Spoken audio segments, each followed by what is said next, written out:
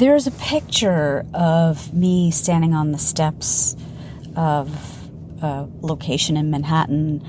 It's from February 13th, 2013, 13 years ago, when my women's leadership platform first launched. It was one of the first events.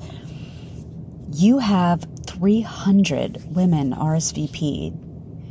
I was overwhelmed. I had no website. I had no membership. I had no mastermind. I didn't even know what I was in for. Well, as I said, now it's, 11 years later, 13 years later. What I didn't expect is that this would become my full-time business. What I didn't expect is that this would allow me to travel the world. What I didn't expect is that this would completely change my self-worth. When I launched this business, it was simply a byproduct of a documentary production company.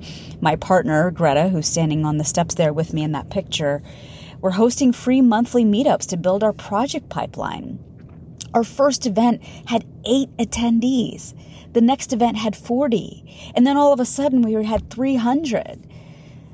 Many had grown up watching me on television at a time when no Indian women were on mainstream TV. I looked like them, I spoke like them, and after years of having this one-way relationship with me from their living rooms, many Indian women were coming to share that they were building something. They were doing something outside of the Indian parent-approved doctor, lawyer, engineer profession.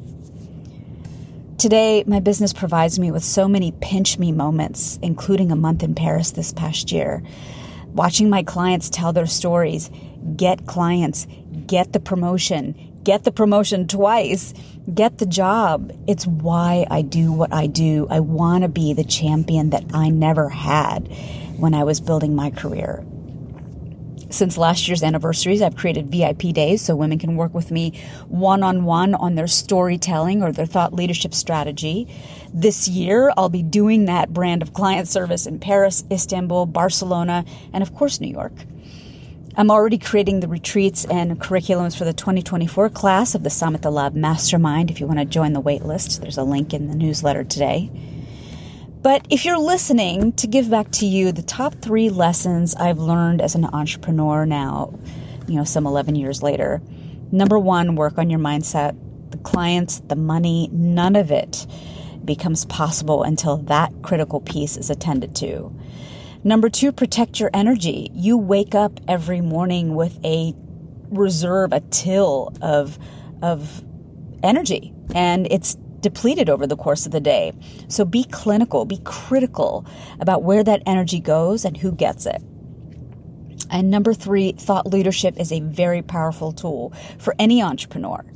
But be customer focused when creating that content. Be customer obsessed when creating that content.